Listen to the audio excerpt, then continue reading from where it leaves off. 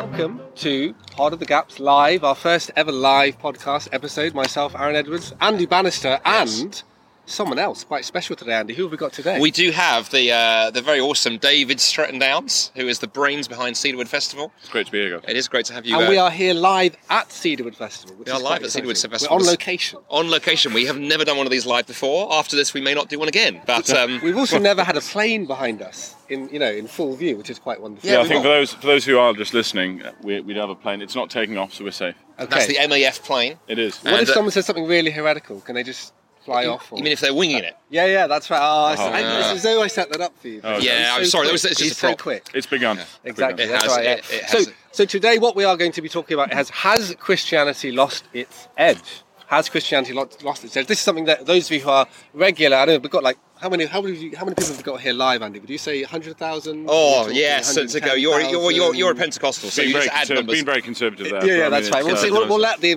listeners' imaginations work play out. But we've got a select audience. Yeah, but those who are listeners regularly on Pod of the Gaps, we talk about the issues that plug the gaps between the church and the culture. We like to talk about the stuff that people don't often talk about, that churches need to be talking about more, relating to contemporary culture. So we've got a lot of stuff we go through on the show regularly, and this is kind of a theme that we regularly return to. But we thought, while we're at Cedarwood, this would be a nice general theme to get into again. Has Christianity lost its edge in the West? We're facing all sorts of concerns today. We're facing all sorts of challenges to basic Christian beliefs, ethical beliefs, Christians just living by Scripture. How do we speak and live out our faith in Western culture when we see the challenges coming at us thick and fast, thicker and faster every single year, in all sorts of different fora? So, Andy, what do you think?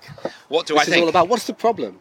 I think the problem is... Are we right? Dangerous. Has Christianity lost its edge? It's interesting because we had Andy Byers, who's from Ridley Hall in Cambridge. He was talking yesterday actually at Cedarwood in the main session from John's Gospel, and he was looking at how we relate modern day culture from John's Gospel and how John can speak into that. So I'm really interested to hear see where we go. how we go in this conversation. Well, but Andy, sorry, kick us off. No, I think that's fine, David. And obviously, it's the first time we've had a guest on the show, as it were. So you'll find we talk a lot. So and you started well by interrupting Andy. You're showing that is Pod of the Gaps style. Generally the way we do it. That's how we do it. I generally come out with amazing thoughts, and they were amazing until he interrupts me.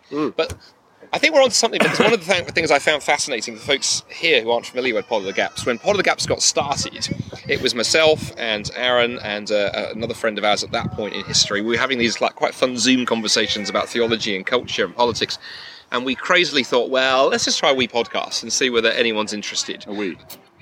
And we generally thought, I think we'd get like half a dozen people, realistically. And in the first few weeks, we built an audience of there's about 1,000 people now track with the show. So it's quite frightening, actually, that people take this stuff more seriously. But I think the issue for me, Aaron, on the fear thing, I think there's two angles to this I see. Firstly, the evangelist in me sees this in terms of evangelism. I regularly have people say to me things like, I would love to have the confidence to share my faith at work, at school, at university, but I'm not. I'm afraid, and people are silent. In fact, my friend J. John, some of you may have heard of J. John, quite another well-known evangelist. He has this line where he says, most Christians today are like Arctic rivers. They have frozen mouths, and that's a very common phenomenon. I don't say that to guilt trip people. Just I think people are. I'm afraid. What would happen if I stand up and talk about my faith at work? Yes. What is going to happen? What are the implications for my career? For all kinds of things. That's the first thing. And then on the other hand, in terms of contemporary culture, there are so many big issues out there. There are issues around big ethical challenges. Think of the abortion discussion, which has kicked off again because of what's happened with Roe versus Wade. Yeah. But I know a lot of Christians who are terrified. You even put your head above the parapet and go, well, I've got some questions here. Boom, I'll get the Twitter mob on me. The transgender discussion, which has become so toxic in culture. And I think a lot of Christians are afraid of doing that. You get some who do wade in and do it badly, but I think most Christians default to silence. And then a whole range of issues across the board. Another one, actually, I would add to that list would be environmentalism.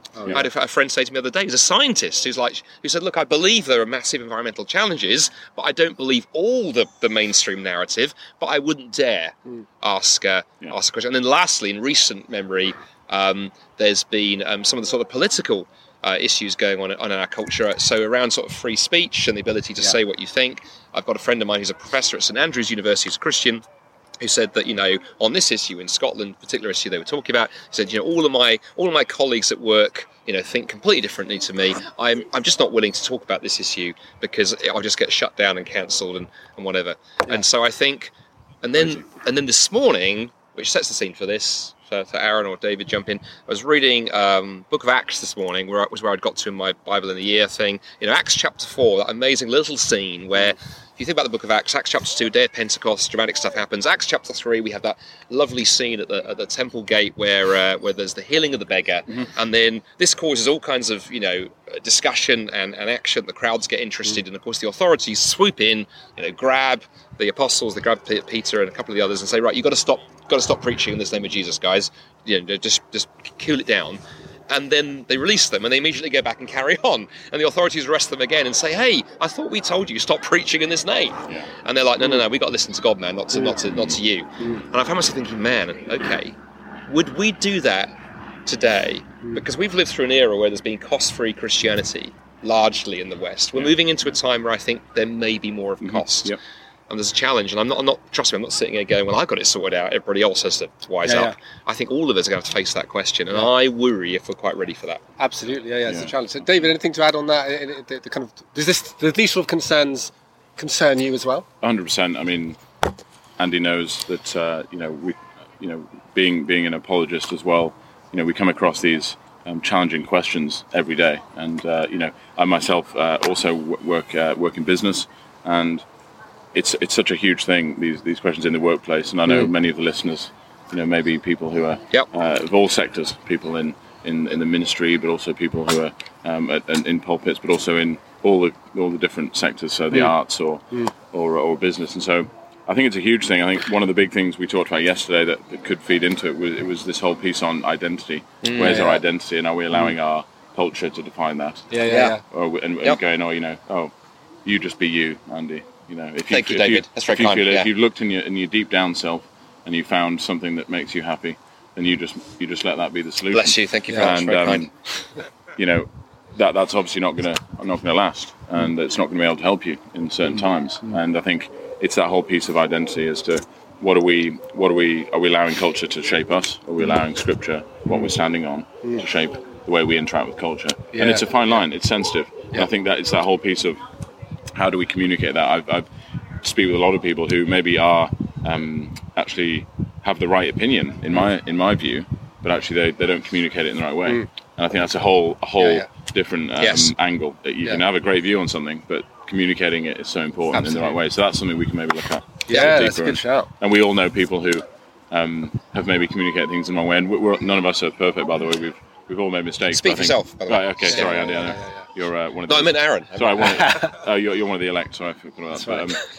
But yeah, it's so that's I think something that we really get to dig deep on. Absolutely, that's great. No, I can tell you guys, you two are friends because you both use the same terminology. Someone said to me, Andy always says the word peace a lot. He says there's the whole something peace, the something peace, the something peace. And I heard you just did the peace as well. So who invented the peace thing? I don't know. We'll have to come back to that one more time. It's a good piece of brownie right there. It's a lovely piece of brownie. On that note, should we crack it open? Yeah, go on, crack it open. This is Bobby's Brownies. We're not actually let's say that this particular moment is sponsored by Bobby's Brownies. Sponsored by Bobby's Brownies. I'm very happy as one of the team at Bobby's to share that. So did you actually cook that brownie? I'm not. This is one of the things I make very clear when we're talking about Bobby's is that two or three myths is that two myths. One, I did not make this brownie. Right. We have a great team of people that do that. And secondly, I'm nothing to do with Bobby's and I'm not called Bobby. So this brownie has been made by someone else, but lovingly.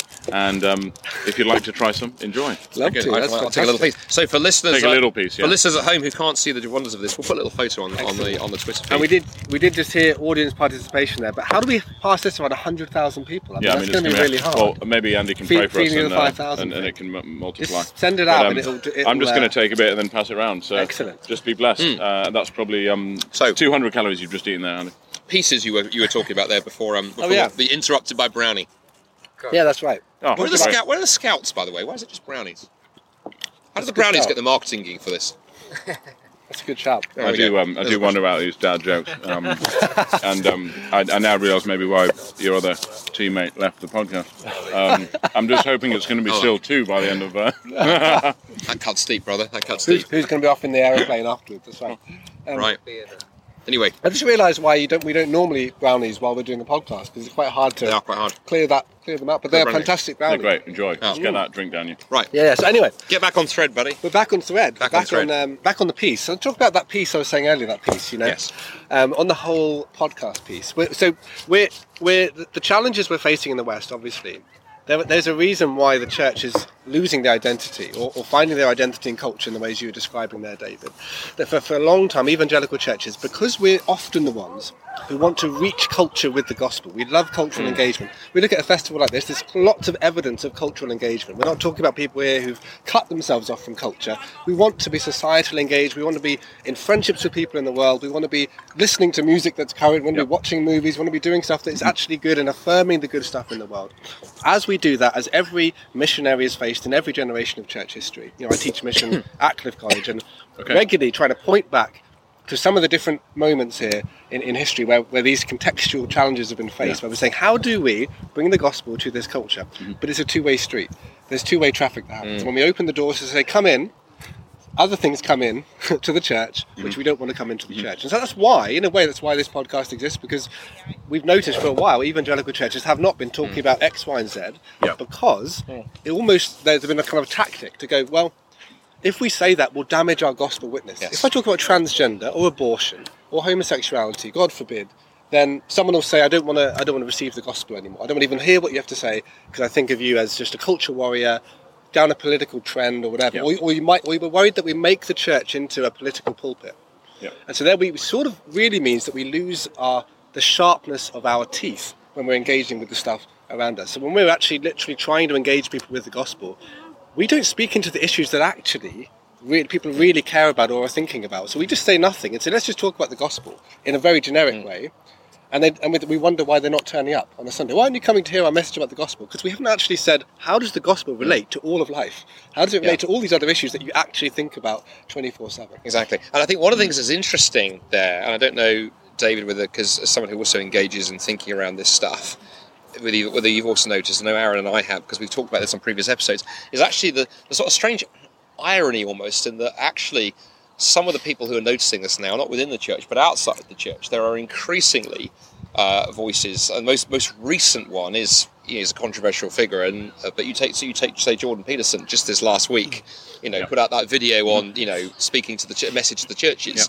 Now some of the stuff in there I think is like, Jordan, really? Other stuff I'm like, actually he's saying stuff that quite frankly needs to be said. And a reminder of the fact that again in the scriptures God quite merrily uses voices from outside the church to be prophetic. Think of Cyrus around the return of the exiles. Think of the book of Acts, a few chapters on from where I was, you have Gamaliel, who's the one who, Jewish rabbi who stands up and goes, look, we need to let these guys get on with it, because if God's in it, then we ain't stopping it, and if he isn't in it, then it will fizzle out.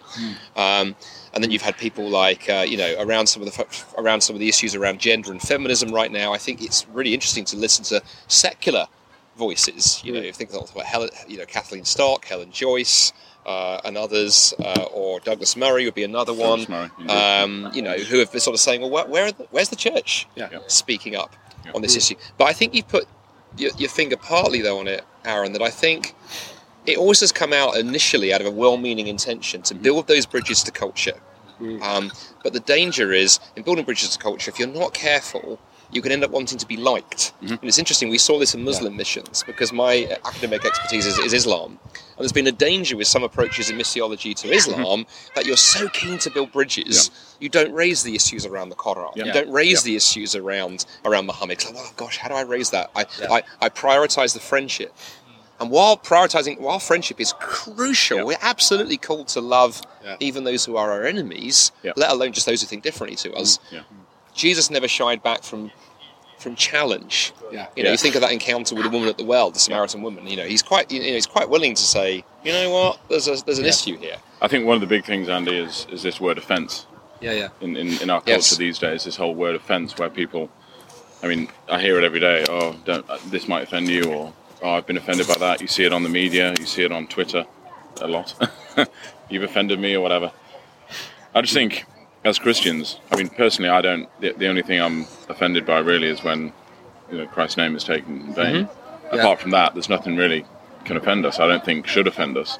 And I think people have their opinions. I believe certain things, we don't need to talk about all the people, but the kind of the clear thing of Ben Shapiro, facts don't care about your feelings, opinions are free. We know that's the case, but I think it's so important that we are able to have those conversations, but actually in love and not shy away from them. And with the Muslim friends that you're talking about, Andy, if they really care, then actually you want to be real with them, don't you? But in a way, it's that whole thing of the right way to converse that.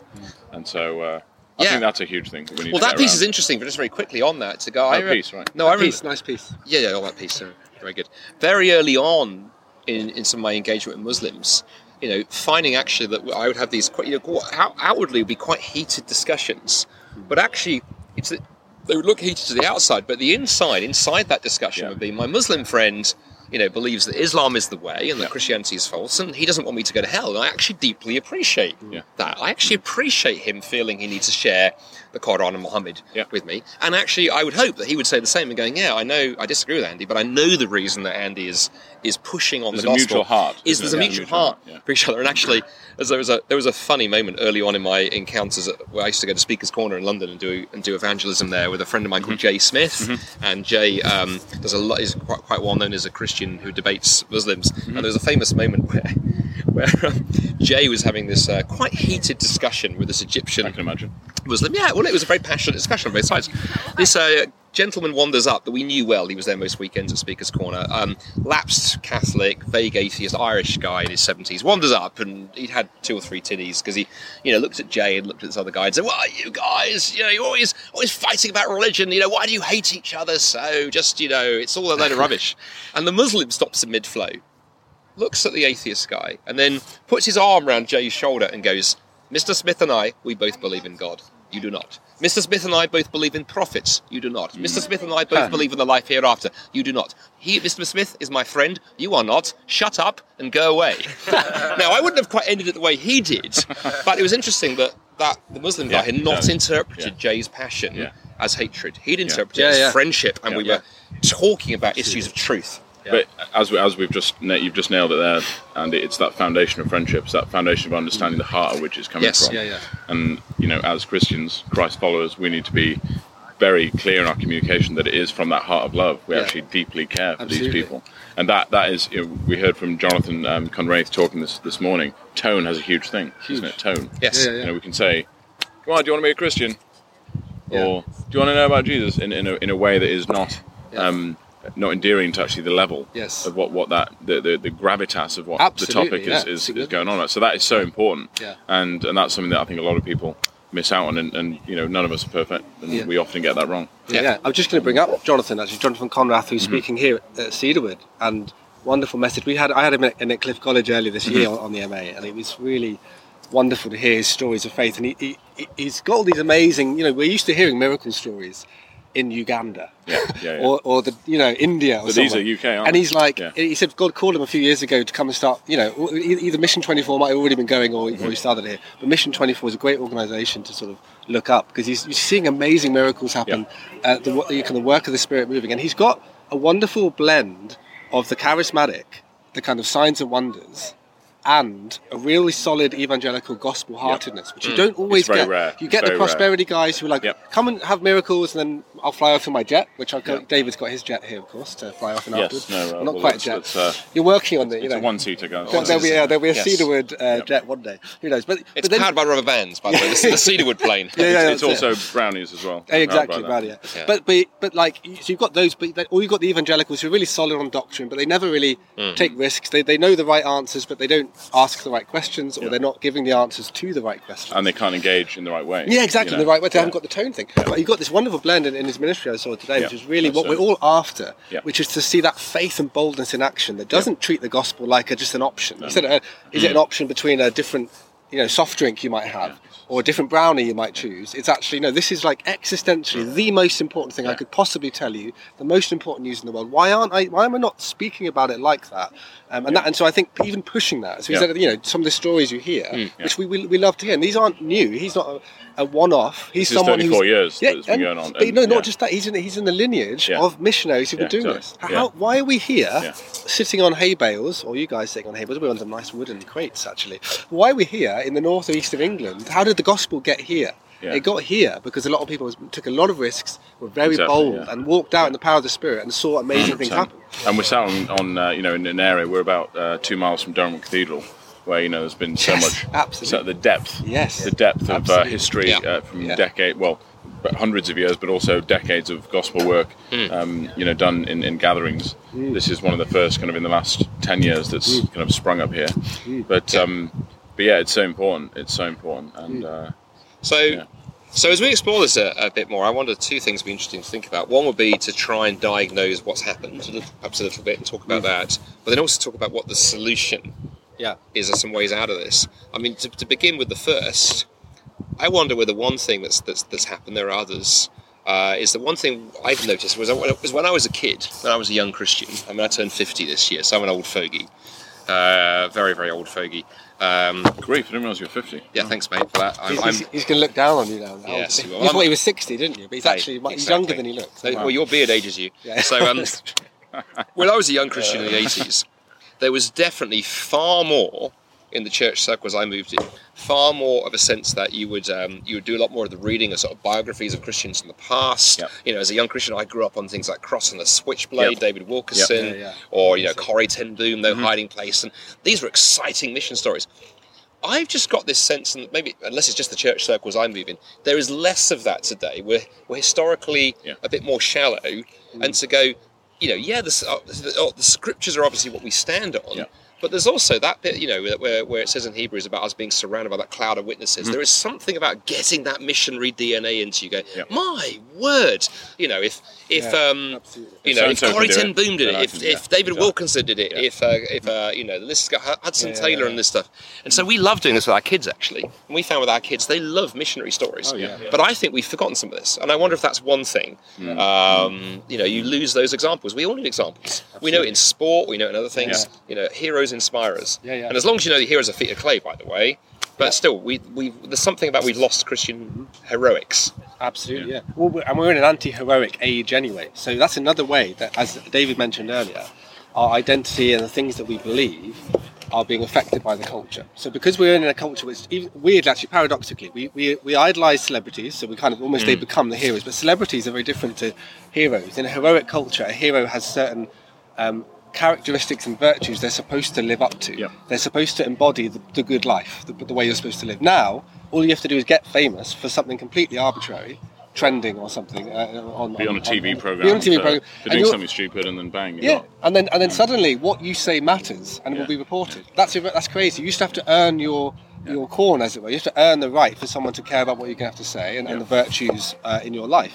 And so I think we do need to look back in history and go, where are the examples we should follow? Paul says, imitate me as I imitate Christ. Yeah. We want to honour those who've gone before us and those who are here before us as well, and say what lives are worthy of imitation. Yeah. So that's and I think we've lost the heart of that, haven't we? Yeah. By the way, I'm just conscious to say that those of the 100,000-ish gathered here on the hay bales, feel free to be gathering your questions. We want to hear some questions from you. In a short while, we'll do some Q&A. We'll do some. So just be forming those in your mind. Anything on these kind of general topics, or just if you want to ask about, Andy's puns, where do they come from? How does he come up with them so daddily? So rapidly. Or David's flip-flops. David's flip-flops might be... Today there's two of the same colour. Normally I mix and match with different colours. But I knew you were wearing a yellow t-shirt, exactly. So I thought I'd go with the yellow. We've done pretty well. No flip-flopping here. No flip-flopping, no. Oh, look at it. But hello everybody, this is Andy Bannister, just briefly interrupting this week's special live episode with an appeal for your help. If you are a regular Pod of the Gaps listener, if you find the conversations that Aaron and I have each episode, if you find that they equip you and resource you and engage you and stretch you and stimulate you and help you think about how your Christian faith applies in today's complex world, then I'd love to invite you to help us to keep the show going and growing. There are 3 ways that you could help us really simply. Firstly, we'd love you to tell other people about the show. It's great that we have over 1,000 people now listening to each episode, but we'd love to reach more. Please do tell friends, colleagues, your pastor, others that you know about Pod of the Gaps and introduce them to the show. Secondly, please consider leaving us a review. If you go to whichever podcast provider you've used, iTunes or Spotify, wherever it is, usually there's a way you can rate or review a podcast, and that really extends the reach of that podcast. The algorithms that power the podcast providers, draw on things like those reviews. So please do consider reviewing the show. It would really help us. And then thirdly, we'd love to consider inviting you, if you're not already doing this, to get behind the show by supporting us with a small regular donation. There's a link in the show notes with this episode to our Patreon page where you can sign up for as little as a £1 or £2 a month. You can give more if you like, but small donations are fine. And that helps cover the costs of running and producing Pod of the Gaps. And as a thank you, we will sometimes produce additional content exclusively for subscribers. So, for example, this live episode, we actually recorded it in video as well as audio. So if you are a supporter of Pod of the Gaps there on the Patreon site, you can watch this episode and see what it's actually like, in glorious Technicolor when we get together. Anyway, thank you for your time, and really appreciate you listening, and really appreciate if you can help us by spreading the word, giving us a review, or supporting us financially. Without further ado, back to this week's episode. About the fact we've lost we've forgotten history. Another thing I also wonder whether, but it's very challenging to raise this when I'm looking at delicious box of brownies in front of me and all the ones around exactly, to go, is there also a degree to which we, and I very deliberately say we, because it's very easy to frame that as if, it's not a problem for me, it's a problem for others, whereas I think it's a problem for all of us, we have just become a little bit too comfortable. We live in this very comfortable society. And we like to think we're above it. But, we love the fact we have our Netflix. We love the fact that we have, we can order our groceries from the supermarket or Amazon Prime, and everything is so easy and so convenient. Yeah. And in that context, it's not just that we find, Luke 9, take up your cross and follow me, challenging. We've just edited it out. We just don't think about that. It never even crosses our minds that we might be forced to lay something down for Christ. And so I am so challenged when you hear the stories of Christians, who are persecuted for their faith. We love organisations like Barnabas Fund and others, and Open Doors who do that work. But it's almost like we bracket that off, even when we support those organisations. Well, over here, but that's not something we're called to do. Yeah. And it's very distant, isn't it? It feels very distant. Very, very hard. And I remember somebody once saying to me, when I told a friend of mine telling me the story, that they'd been talking to a Middle Eastern Christian, and that context of the conversation, they'd said to this Middle Eastern pastor, you have my sympathy, it must be really tough. Being where you are, and I think it was in Pakistan, to which the pastor looked at him and went, well, actually, quite frankly, you have my sympathy. He said, because the greatest challenge facing Christians in the East is persecution. The greatest challenge facing Christians in the West is comfort and seduction, was the word used by the culture. Yeah. And he said, I know which is the most dangerous, and he said, give me a choice of living in Pakistan or the UK, I would choose Pakistan. And my friend was blown away because he expected the categories to be the other way around. And it's actually why we're not tapping into the source of power that gives us our edge. So we say, has Christianity lost its edge? Just because we've gotten comfortable, because we've said, because we've seen such success, we've got the cathedrals sitting there in our midst. So we've done the whole Christian thing, which I don't know those listening here even, the kind of people, the amount of times you speak to someone who's not a Christian, and they think they understand Christianity. They have no idea, but they think they've been in some way, they've almost been inoculated to Christianity because it's surrounded them in vague vestiges of history. We haven't got people living it on the front line. That's kind of down to us. It's down to us as the church to give Christianity its edge by literally tapping into the role of the Spirit and kind of empower us in our faith. Because you mentioned Acts 4 earlier. I did. They're facing incredible persecution. They've already seen amazing stuff happen. Thousands got saved at Pentecost. Then they face opposition. And you see them praying for boldness. Why does the early church have to pray for boldness? Because it's like it doesn't. You have to keep going back again. You have to keep re-praying and go, God, give me faith. Give me boldness. It's not one-off prayer. Yeah. You can't just go, I did it once. I was bold 10 years ago. And you've got to keep asking for prayer and keep communing with God. Exactly. And then step out. we were at the festival here. We've just had 14 baptisms. That was amazing this morning. Which has been totally unplanned, and 14 people came. Well, one or two people came forward, and then the 12 joined us, which was amazing. But as we've said in that statement, just because you're baptized, yes, it's a milestone, but there's a continuous journey. Yes. And we need to be revisiting that all the time, don't we? Revisiting that challenge of, okay, what is the call? What is the cross that I'm picking up here? And it's critical, and I think it'd be interesting, Aaron, to hear a bit more of an angle from your perspective. I work in the kind of business world, and obviously your background at the moment is working in academia and preparing people for ministry, from what I've understood. What's it like in your world in terms of this kind of culture, in terms of these questions of, sometimes I've kind of understood when I've done study of my own, it can be very much a bubble that you're in it, and like you kind of, it's a different world out there. We're talking about China and North Korea being a different world, but what about actually being in an institution and going, oh well, actually outside of that, that's a different world. We'll just deal with the stuff in my academia world. How does that? It's a really good question.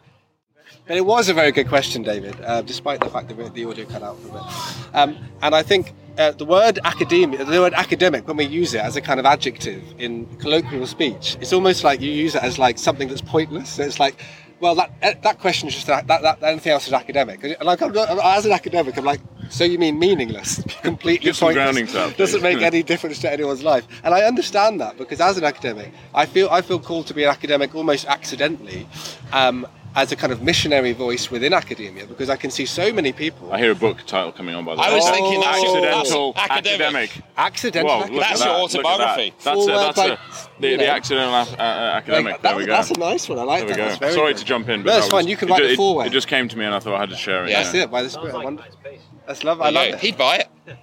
Jordan buy it. Absolutely. So that's the thing. I think you need to have a vision for why the academic world matters. I mean, basically, theology used to run the show. Mm-hmm. University system in the West was set up because of theology as the queen of the sciences. How do you understand anything in the universe if you don't understand that God made it and God is behind it? So how do you even understand what a good way to do law is, or to understand history, or to understand the beauty of creation through science? You understand it because everyone needs to understand theology in some way. So it informed the disciplines in the medieval world.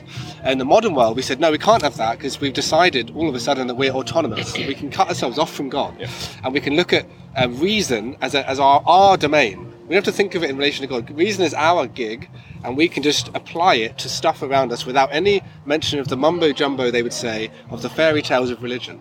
So let's look at it completely objectively, quote-unquote. And that's caused all sorts of terrible ways of looking at the world. You get so many people who are very well qualified in academia today, but they actually don't realise they've got a lens on, even though their lens is to say, I'm not looking at this with a religious lens. It's like, you are looking at it with a lens, I'm afraid. Well, it's the lack of a moral foundation. Exactly. I think it's that. We've talked about this at length, Andy. We have. One thing I've just noticed is a BlackBerry. Oh, it's not a BlackBerry, it's a Nokia. It's a Nokia. No, I thought it was a BlackBerry. Well, there's a whole story here about the fact that Aaron is sort of fairly low-tech. Yeah. That's deliberately low-tech. This is a theological choice, by the way. Okay, This is theology in action. What is that? Can you just... So we have a whole episode on this on social media, and I'll use... So I'm deliberately low-tech in the sense that I don't think it's a good thing for us to be hyper-connected all the time. So I have to go online. I have to, as David's now covering up his smartphone. Just covering my smartphone. But obviously, I think I'm not judging the rest of the world who is or who does that.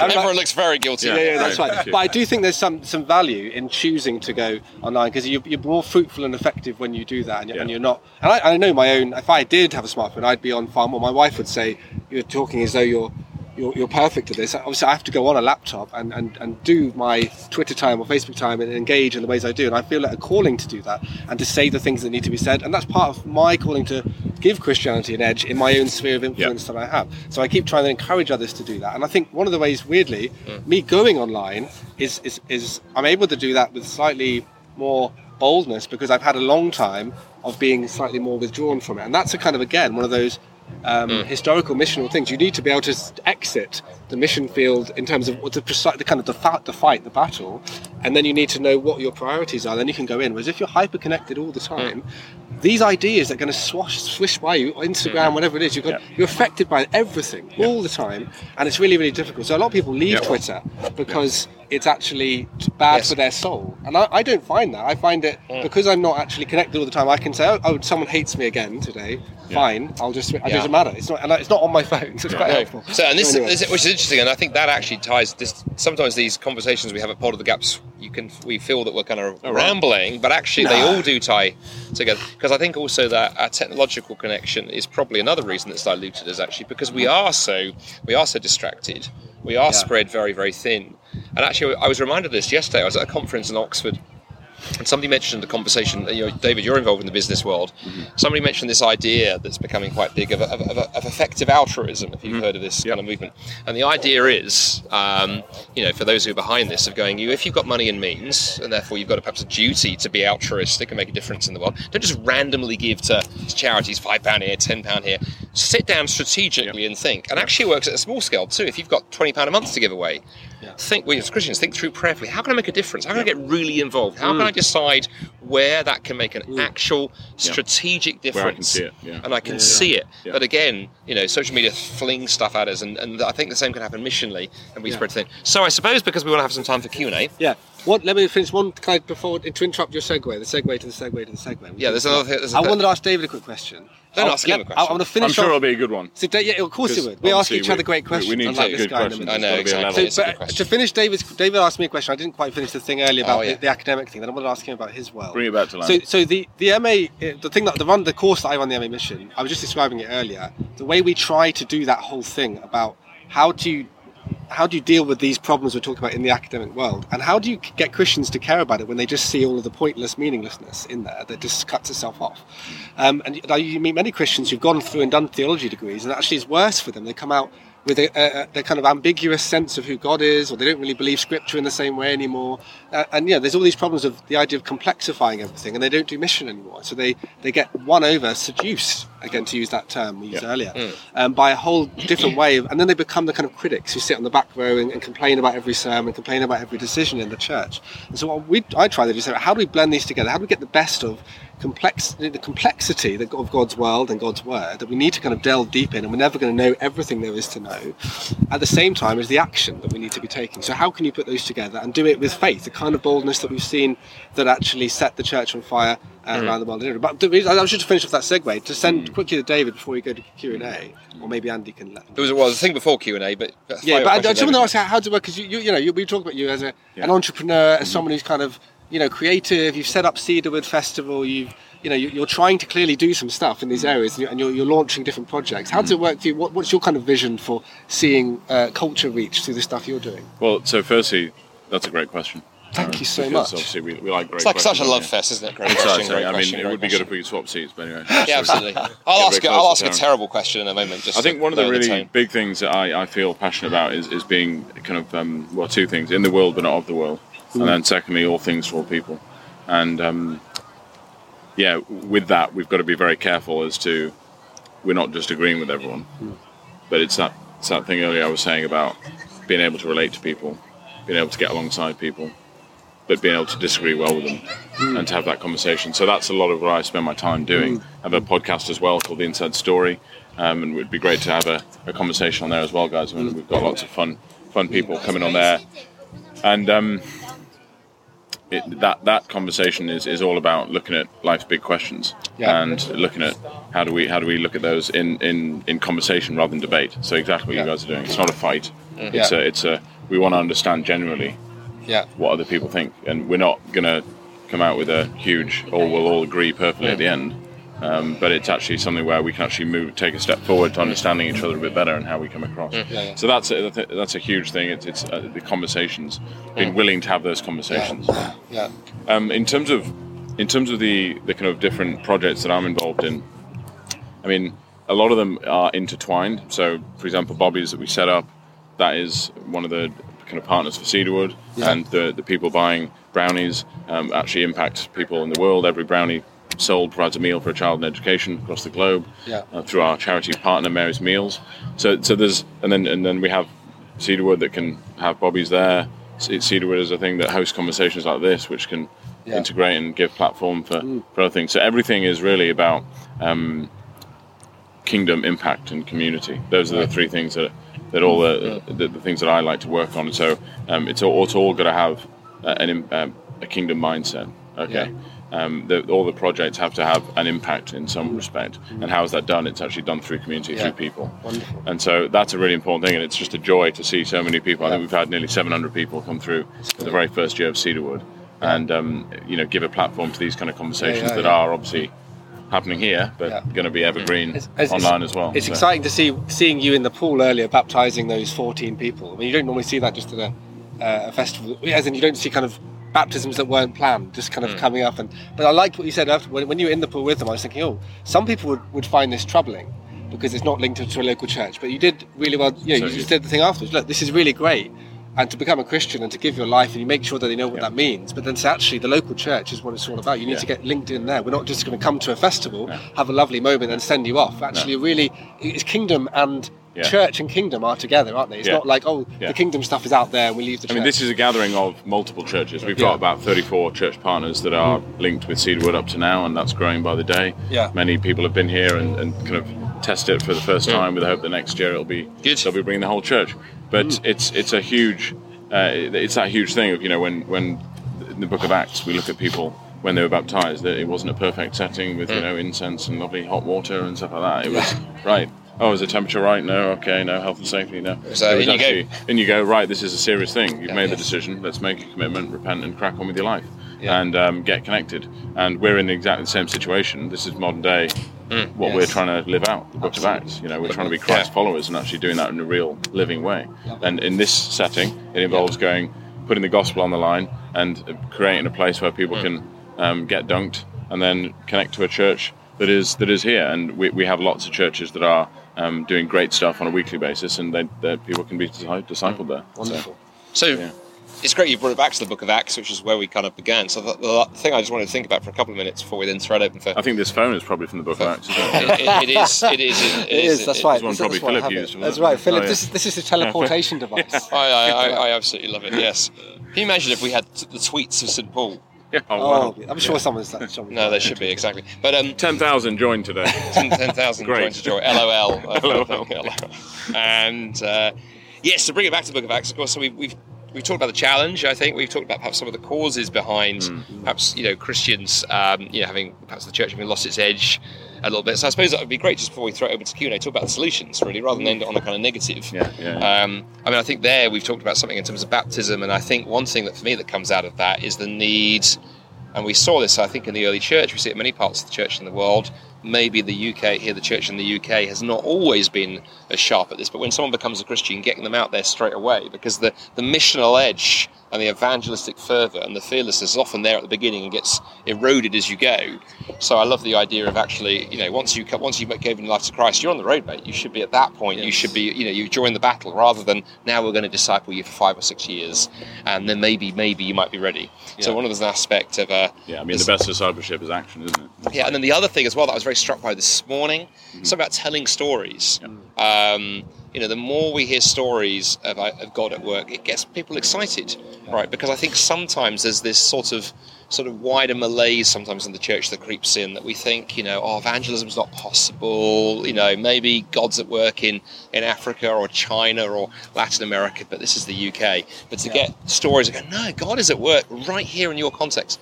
And that gets people fired up, doesn't it? And so I think getting people out quickly, getting them fired up, and then the last piece I'd love to get your folks' input, is figure out how to do community a little bit better.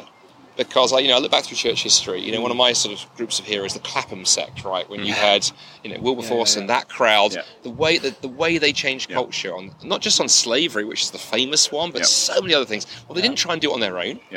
And then to go, so many of the great missionaries in history weren't on their own. They were doing mission together with others, and I think I look back to where I cut my teeth at Speaker's Corner in London. One of the things that made it possible to stand on a ladder and engage with Muslims in quite a scary setting was there were 20 or 30 of us when every week we prayed together, worshipped together, had a little bit of training, went out, did a couple of hours at Speaker's Corner. It was often quite tough. Then we met together at Kentucky Fried Chicken. Other fast food joints are available, and we'd debrief, we'd tell the stories, we'd commiserate over the things that had gone badly wrong, we'd have a laugh together, we'd pray together, and you didn't feel that you were on your own.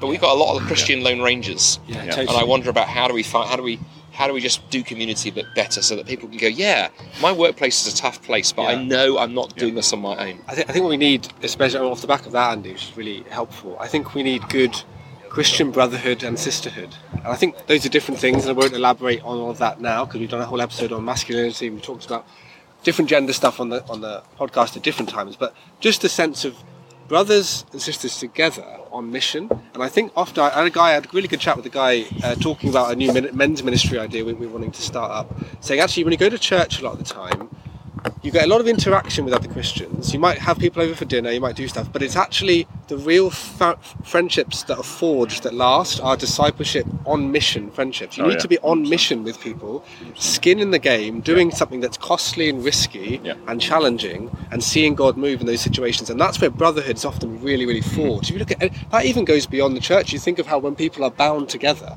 and they really kind of look out for each other. I play in a football team, and it's like when you go through something together, when you go through challenges, and you're together, you've got camaraderie, it's and you've got a common person. Adversity, exactly. Yes. And we look at how the, why was the early church so tight knit? It's because they had that persecution. Yeah. And I think often, there are different types of persecution, but we could do it a bit more. Yeah. I'll persecute you later. Cool. He's been doing it this episode anyway. He's been trying. But I totally agree with you. I think the final thing I just wanted to kind of nail home is that where are we putting our identity?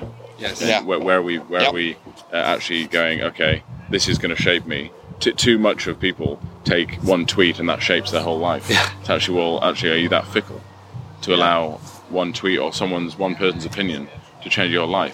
There's very few people I let speak directly into my life to actually change the way the ship's going. And I think we need to have a select group of people that we have do that on top of Scripture, obviously, is the foundation, to be able to have that counsel in our lives and not be swayed, and be able to have those conversations. So it's about knowing where we are, knowing whose we are, and facing culture very, very full on. We're not shy people here. We're supposed to face it full on, and be able to be communicate well with everyone. So. Amen. That's wonderful. Right. Well, we've kept you waiting a long time with your questions. So many coming up. I'm going to chuck a Cliff College pen at you that I have a load here. If you have a question, right? You got one for. Oh no, you can give them back. Give me those pens back. You haven't earned those pens. No. We don't do salvation by grace here. Come on. This is. Deep. Oh, you heard it here first. So, Methodist. Anyone? I'll repeat the question in case it doesn't come on the audio. So let's go. Is it Serge? Yeah. So the question is this: do you think the word Christian means the same thing today in the West as it did when it was first used in Acts? Ooh, I like that. So that's a good. Here you go, Serge from London. That's your pen for your question. So the question was, do we think the word Christian, the term Christian, actually means the same thing in our culture today as it does in the Book of Acts? Why don't I chuck that over to Andy? Why don't you kick us off with that one? I'll kick off on that. That's a great question, Serge. I think the simple answer is no. But let me unpack that a little bit. I mean, obviously, the first thing's interesting in the Book of Acts, of course. It's not quite clear where that term is first used. It's first used in Antioch, but to go, was it an internal one? Or was it the outsiders called these guys Christians? We're just told the disciples were first called Christians at Antioch. So it's quite fun, sort of observe that for the first reference point. For the first few, first sort of short while, of course, that Christianity seemed to be known as the way, which is interesting, and then the term Christian gets attached to it. Today, I think the problem we have is we live, obviously, it's a bit of a cliche to say it, but we do live in a post-Christian society. So I think if you grabbed the average man or woman in the street and said, what do you think Christian means, you would get a range of answers. And in fact, C.S. Lewis, famously used an analogy from medicine, where he said, in medicine, the way that inoculation works is you expose the patient to a weak, watered-down version of the disease, and they build up immunity and inoculate them. He said, I just wonder whether we've done that with Christianity, that we've exposed people to a weak, watered-down version of Christianity. We've successfully inoculated a culture against the gospel, in which case, of course, the point is, the only way to overcome inoculation is to expose patients to a super virulent form of the real thing. So we need to be super virulent Christians, which maybe not be a badge to you go in the post-COVID age. You're updating your Twitter bio to that. What I would say, I think, Serge, you're right. What I would say, though, is there's a couple of responses there, aren't there? Well, there's three possibilities. One is to shrug our shoulders and go, there's not a lot we can do. The second is to throw the term Christian out and go, well, let's brand ourselves something else, call ourselves Jesus followers or something, and there may be something in that. I'm also a great believer in recapturing vocabulary. And so I've enjoyed times I've had conversations with people, and I've asked them, perhaps when I've said I'm a Christian, you can tell from the reaction this is not a word they're fond of. And then I've sort of said, what does the word Christian mean to you? And there's some negative connotations. I found it quite interesting just to go, look, I'm really sorry that something or someone has given you impressions that's what Christians mean. And the very fact you were willing to lead with an apology, and then to say, well, let me tell you what I think Christians should mean. And and then you can do a bit of work recapturing the vocabulary. I'd prefer to see the church work harder at going, let's recapture it. Let's recapture that term. Because otherwise we spend ages trying to think of a better term or alternative terms, and it almost looks like we're apologising for the past. And I think there's a bit too much in our culture right now of let's constantly beat up on the past, apologise for the past, throw it out, rather than going, okay, let's recognise that there's a reason why some people take that word negatively. Don't run away from it. Talk about it if there's an apology, a confession, even personally. I had a friend of mine who was in the workplace on one occasion and had made a bit of a horrendous mistake at work and caused a little bit of damage, and was worried they damaged their witness. And then one day was talking to a friend at work, and some of this was done in the background, and he just looked at his colleague and went, look, I'm really sorry for what happened when I did that. He said, not just because I hurt the team and I let you down, but I'm also upset that as I'm a Christian and I try and represent Jesus, and I did a spectacularly bad job, and I'm so sorry. And he said that apology actually opened the conversation up, because his colleague went, well, just thank you for your honesty. Yeah. And then he followed up with, look, if ever you see me doing something again that you don't think aligns with what you understand Jesus to be, can you tell me? You have my permission to tell me, because I want to follow Jesus more authentically, and I know I'm going to screw it up. And he said that willingness, while his heart was beating 150 beats a minute and, thinking, what am I doing, actually was transformative. Yeah. So run into it, don't run away from it. And that's how you embody what the term was, which was little Christs, of course. So it's like those who are representing Christ in the world. And another term was used, of course, you'll know, sirs, I'm sure, as people of the way. So are we the ones who are literally living in the way of Christ, who is himself the way, the truth, and the life? So great question. Any other? What's your name and where are you from? Yarrow. Gareth from? Yarrow, London. Yarrow. Yeah. Yarrow from London. Excellent. Yeah. You get a pen. That was almost straight in the eye. And that's a pre-question pen. That's how much I'm confident. I've got faith. I've got prophetic faith for this question. Go for it, Yarrow. I just want to quickly follow up on what Andy said at the beginning, and the question is, what is your view on seeing Christians quiet about these controversial topics that we face these days, being a result of our own incompetence, our own lack of studying Bible, talking about these heavy topics, discussions, and also what is your solution to this problem? Okay. What a question. Repeat the question. About 30 seconds on that one. So Yarrow's question was, what's your view on Christians perhaps being reticent to speak into some of these controversial issues because they feel incompetent because they don't have the right training or knowledge of the Bible or the answers? Well, let me say a couple of things, and then you'll have stuff to say, and I'm sure David will. I think there's another factor. Sorry, it was Yarrow, wasn't it? Well, another factor, Yarrow, that feeds into that, I think, is linked to the incompetence. I think for a long time on some of the big battlegrounds in culture, we've either thought, hey, if we just stick to the gospel and avoid this, we don't even need to talk about it. Or even we've thought, if we don't talk about it, it will ignore us and it'll go away. In fact, I was speaking not so long ago, another major Christian festival. There are other Christian festivals available. I'm not going to mention which one. But why would you go to one other than say Jesus? Of course. Yeah. And what was interesting was I'd done a session for them on sexuality, and there'd been a little bit of controversy. A few people had sort of raised some questions about stuff I'd said. I hadn't been that controversial, really, but there we are. But one of the leaders said to me afterwards, as we were debriefing on this, she said, for rather too long, we at this event, I think we thought we can just ignore these topics. If we just don't talk about sexuality, if we just don't talk about gender, if we don't just talk about these things, we'll be okay. And I don't think we live in that world anymore. And I looked at her and said, no, I don't think you do. And as someone who's passionate about evangelism and the gospel, that's my prime concern. Yeah. But the fact is, the world has changed and we need to be talking about these things. Yeah. That's the first thing. The equipping thing is absolutely right. I think there's two things going on.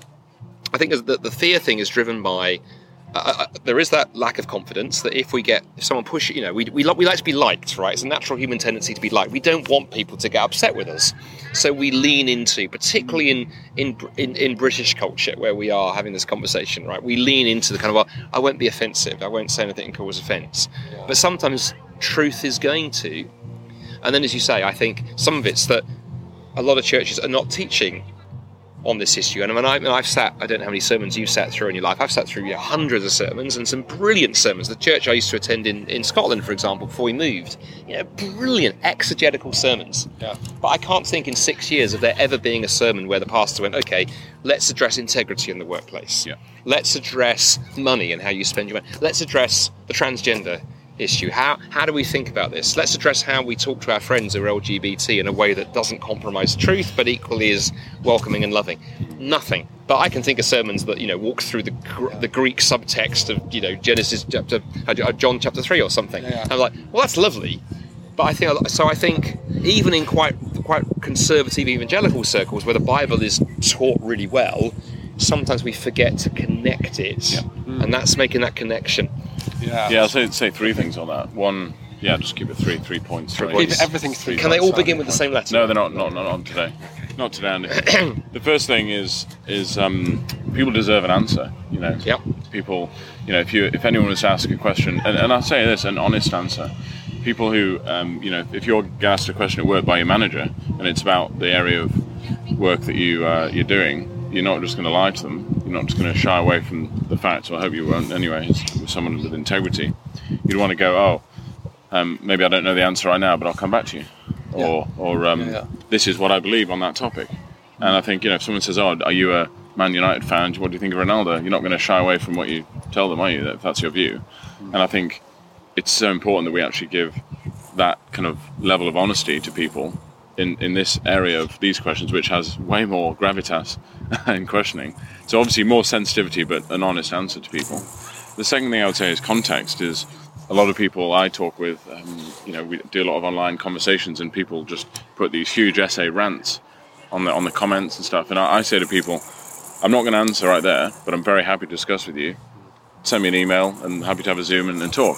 And I think some people just hate that. If people are willing to really grapple with a topic, then they'll be willing to actually have a proper conversation with you, because I think there's so much vitriol online. I don't know. You said you get death threats and hate mail. I did. I had someone trying to get me fired after one. But it's that kind of thing. People deserve that. Yeah. And I think the final thing is that classic line in 1 Peter 3:15. Always be prepared to give a reason. Yes. But hopefully you have. Now it may not also always be a question of what is the exact reason you're a Christian, but it's something that I think applies to a lot of topics.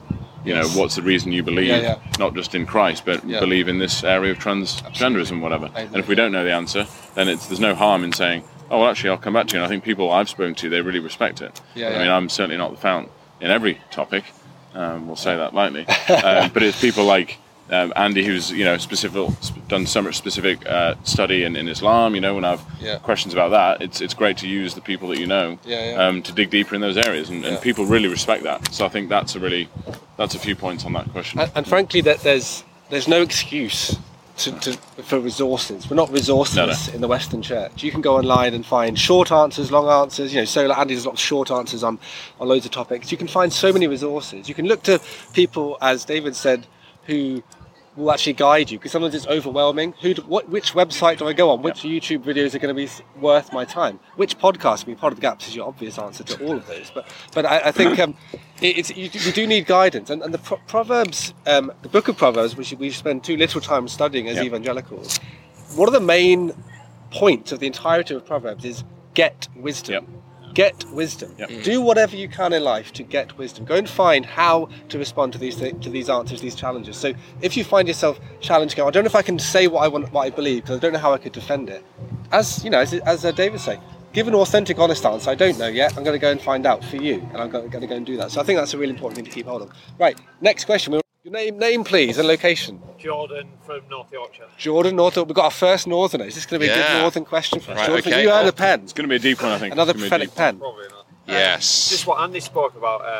I've read a few autobiographies and biographies of missionaries. Great. I've done a little bit of mission myself, and it really encourages me, fires me up when I hear them stories. So, would you say that as a church we need to kind of do something with that, or it's an individual thing for us to do? Yeah. Or great. So the question, how do churches respond to the need that Andrew was mentioning earlier to think more about mission history and think about how we think about missionaries and their legacies? What do we do?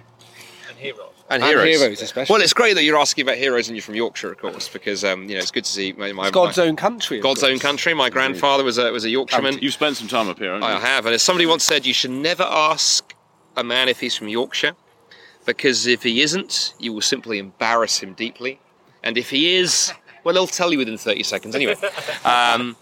Yeah, that's a great question. I think I'd say a couple. I'd say a few things. I think at all those levels, actually, John. So starting as individuals, we can begin digging into those stories, and then when we come across great stories, share them with others. Be positive. As we talk to our friends at church, go, man, I just read this great biography of whoever it is.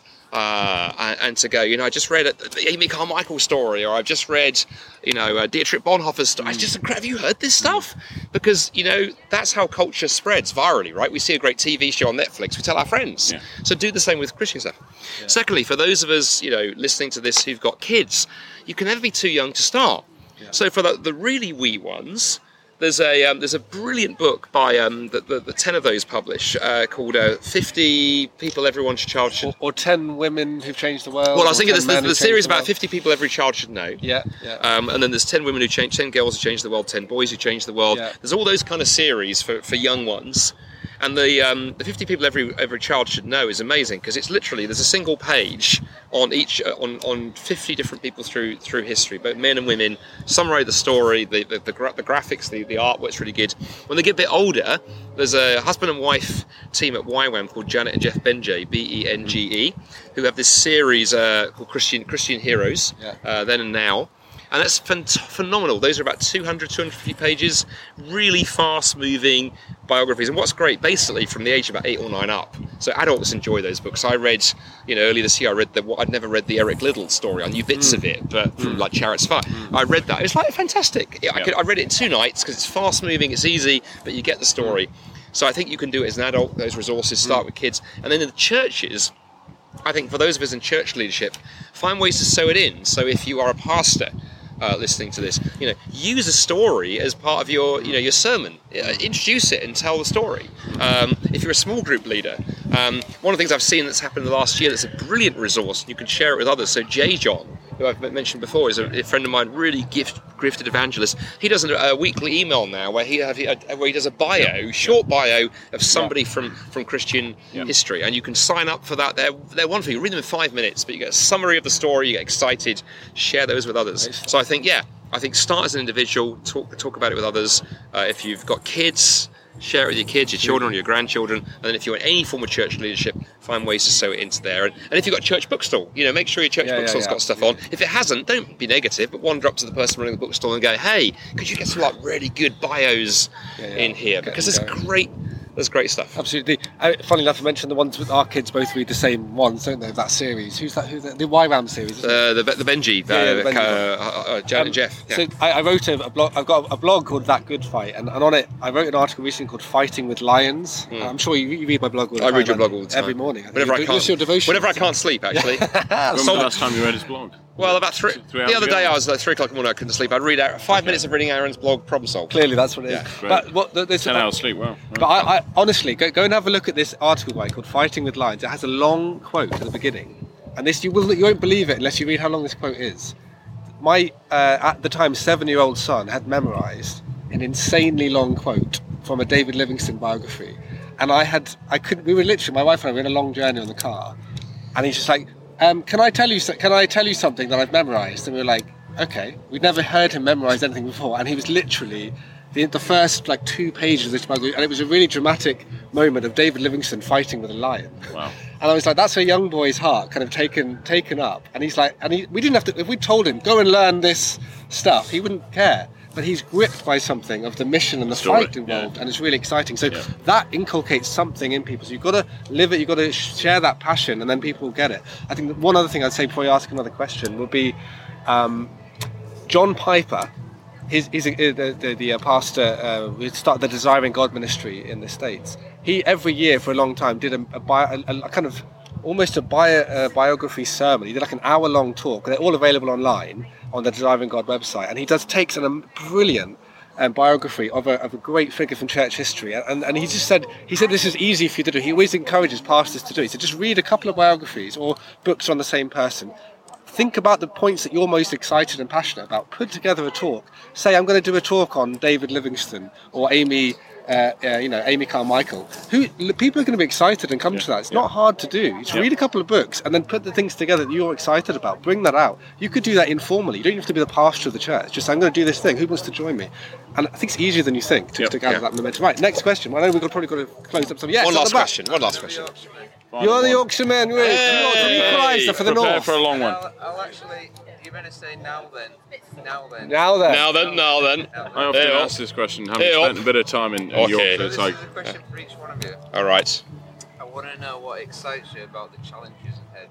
Ooh, okay. And your name was? Andy. Andy from Yorkshire again. There we go. You get your pen. Right, David. Let's kick you up. From North Yorkshire. Sorry, none of this South Yorkshire nonsense. Yeah. So the question was, what excites to the three of us? What excites us about the challenges ahead? Let's try and do as briefer answers than Andy's. I'll be rapid. I'll start. Go on, David. You go first. Technology is the rapid rate that technology is moving, and looking at how the fact that the gospel doesn't change, but the way we communicate it is a huge excitement to me. I'm a big fan of tech and lots of different business ideas, and through the pandemic even we launched a church with about 150 people across the whole globe for 150 days, and that was only possible because of Zoom, and we utilised that. And so, that's now 2 years ago, and there's new formats being developed all the time, and so it's that use of technology that I'm really excited by.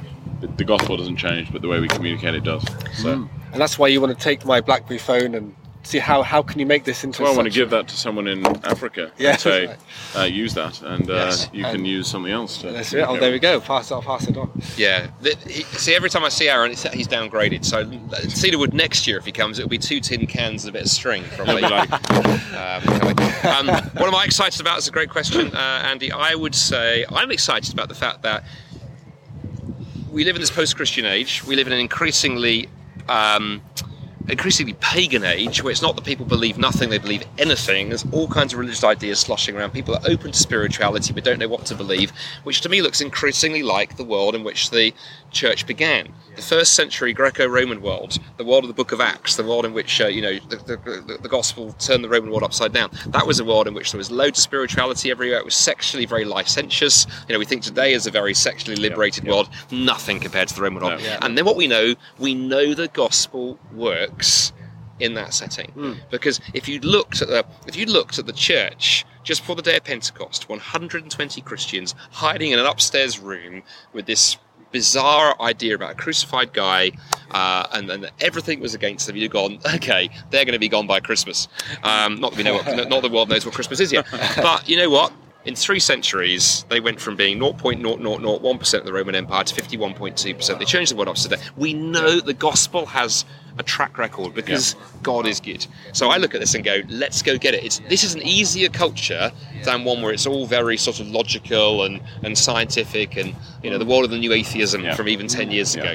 Well, it's messy and it's going to be chaotic. But boy, what an opportunity. Yeah, boy, it's exciting. That's wonderful. Yeah, good stuff. Yeah, I'd probably say, I've had to step out a lot in the last 5 years or so on certain issues and speaking out and getting in trouble about them and all sorts of things. And the more I read scripture, the more I'm praying about it and seeing the challenges. Actually, my views get more embarrassing year by year. The more I read the Bible, I end up thinking, gosh, I was here, I think I'm going to have to move here. Sorry. I'm sorry again, I'm moving. And I'm like, and increasingly I get more excited by that, because courage begets courage. So when I'm courageous and speak out, which is not easy, I get people messaging me saying, you've encouraged me to speak out, you've encouraged me. And that's what gets me most excited, when I can encourage others. So yes, it's challenging. Yes, we're getting persecution. Yes, I might lose my job one day in some capacity, I don't know. But this is what Christianity is. Are we in this for the real thing? Are we in this for the long haul? Are we in this for our personal, temporary comfort? So the courage aspect for me is the most exciting thing, that it forces us to step out. It forces us to reclaim what God's word is, and to go with that boldness that we're empowered by the gospel, which it's got a lot of previous, right? The gospel has previous. I like that. And so I think there's another book title for you. Another book title. There were two book titles out of one show. That's right. So I think, I'd love us to ask more, because we've probably been here for this is probably our longest ever episode. It must have been over, but we probably ought to bring this little one three-seater plane into land. Exactly. So it's been a wonderful time, and thank you to our 100,000-ish listeners on the hay bales here, which is wonderful. Look at that. Fantastic. That's it. And thank you, of course, to David Stretton Downs, the host for the most. Yeah, it's been great to have you guys with us. It's wonderful. It's fantastic. Beautiful sunshine. And, it's been amazing. Those who get a clip of the video online will see all that. We'll see that. And it has been great. It's been great to be with you, and we're excited for the rest of the festival. He's been David Stretton Downs. I've been Andy Bannister. This has been Aaron Edwards. We've been Pod of the Gaps. Thanks for listening. See you next time. Farewell.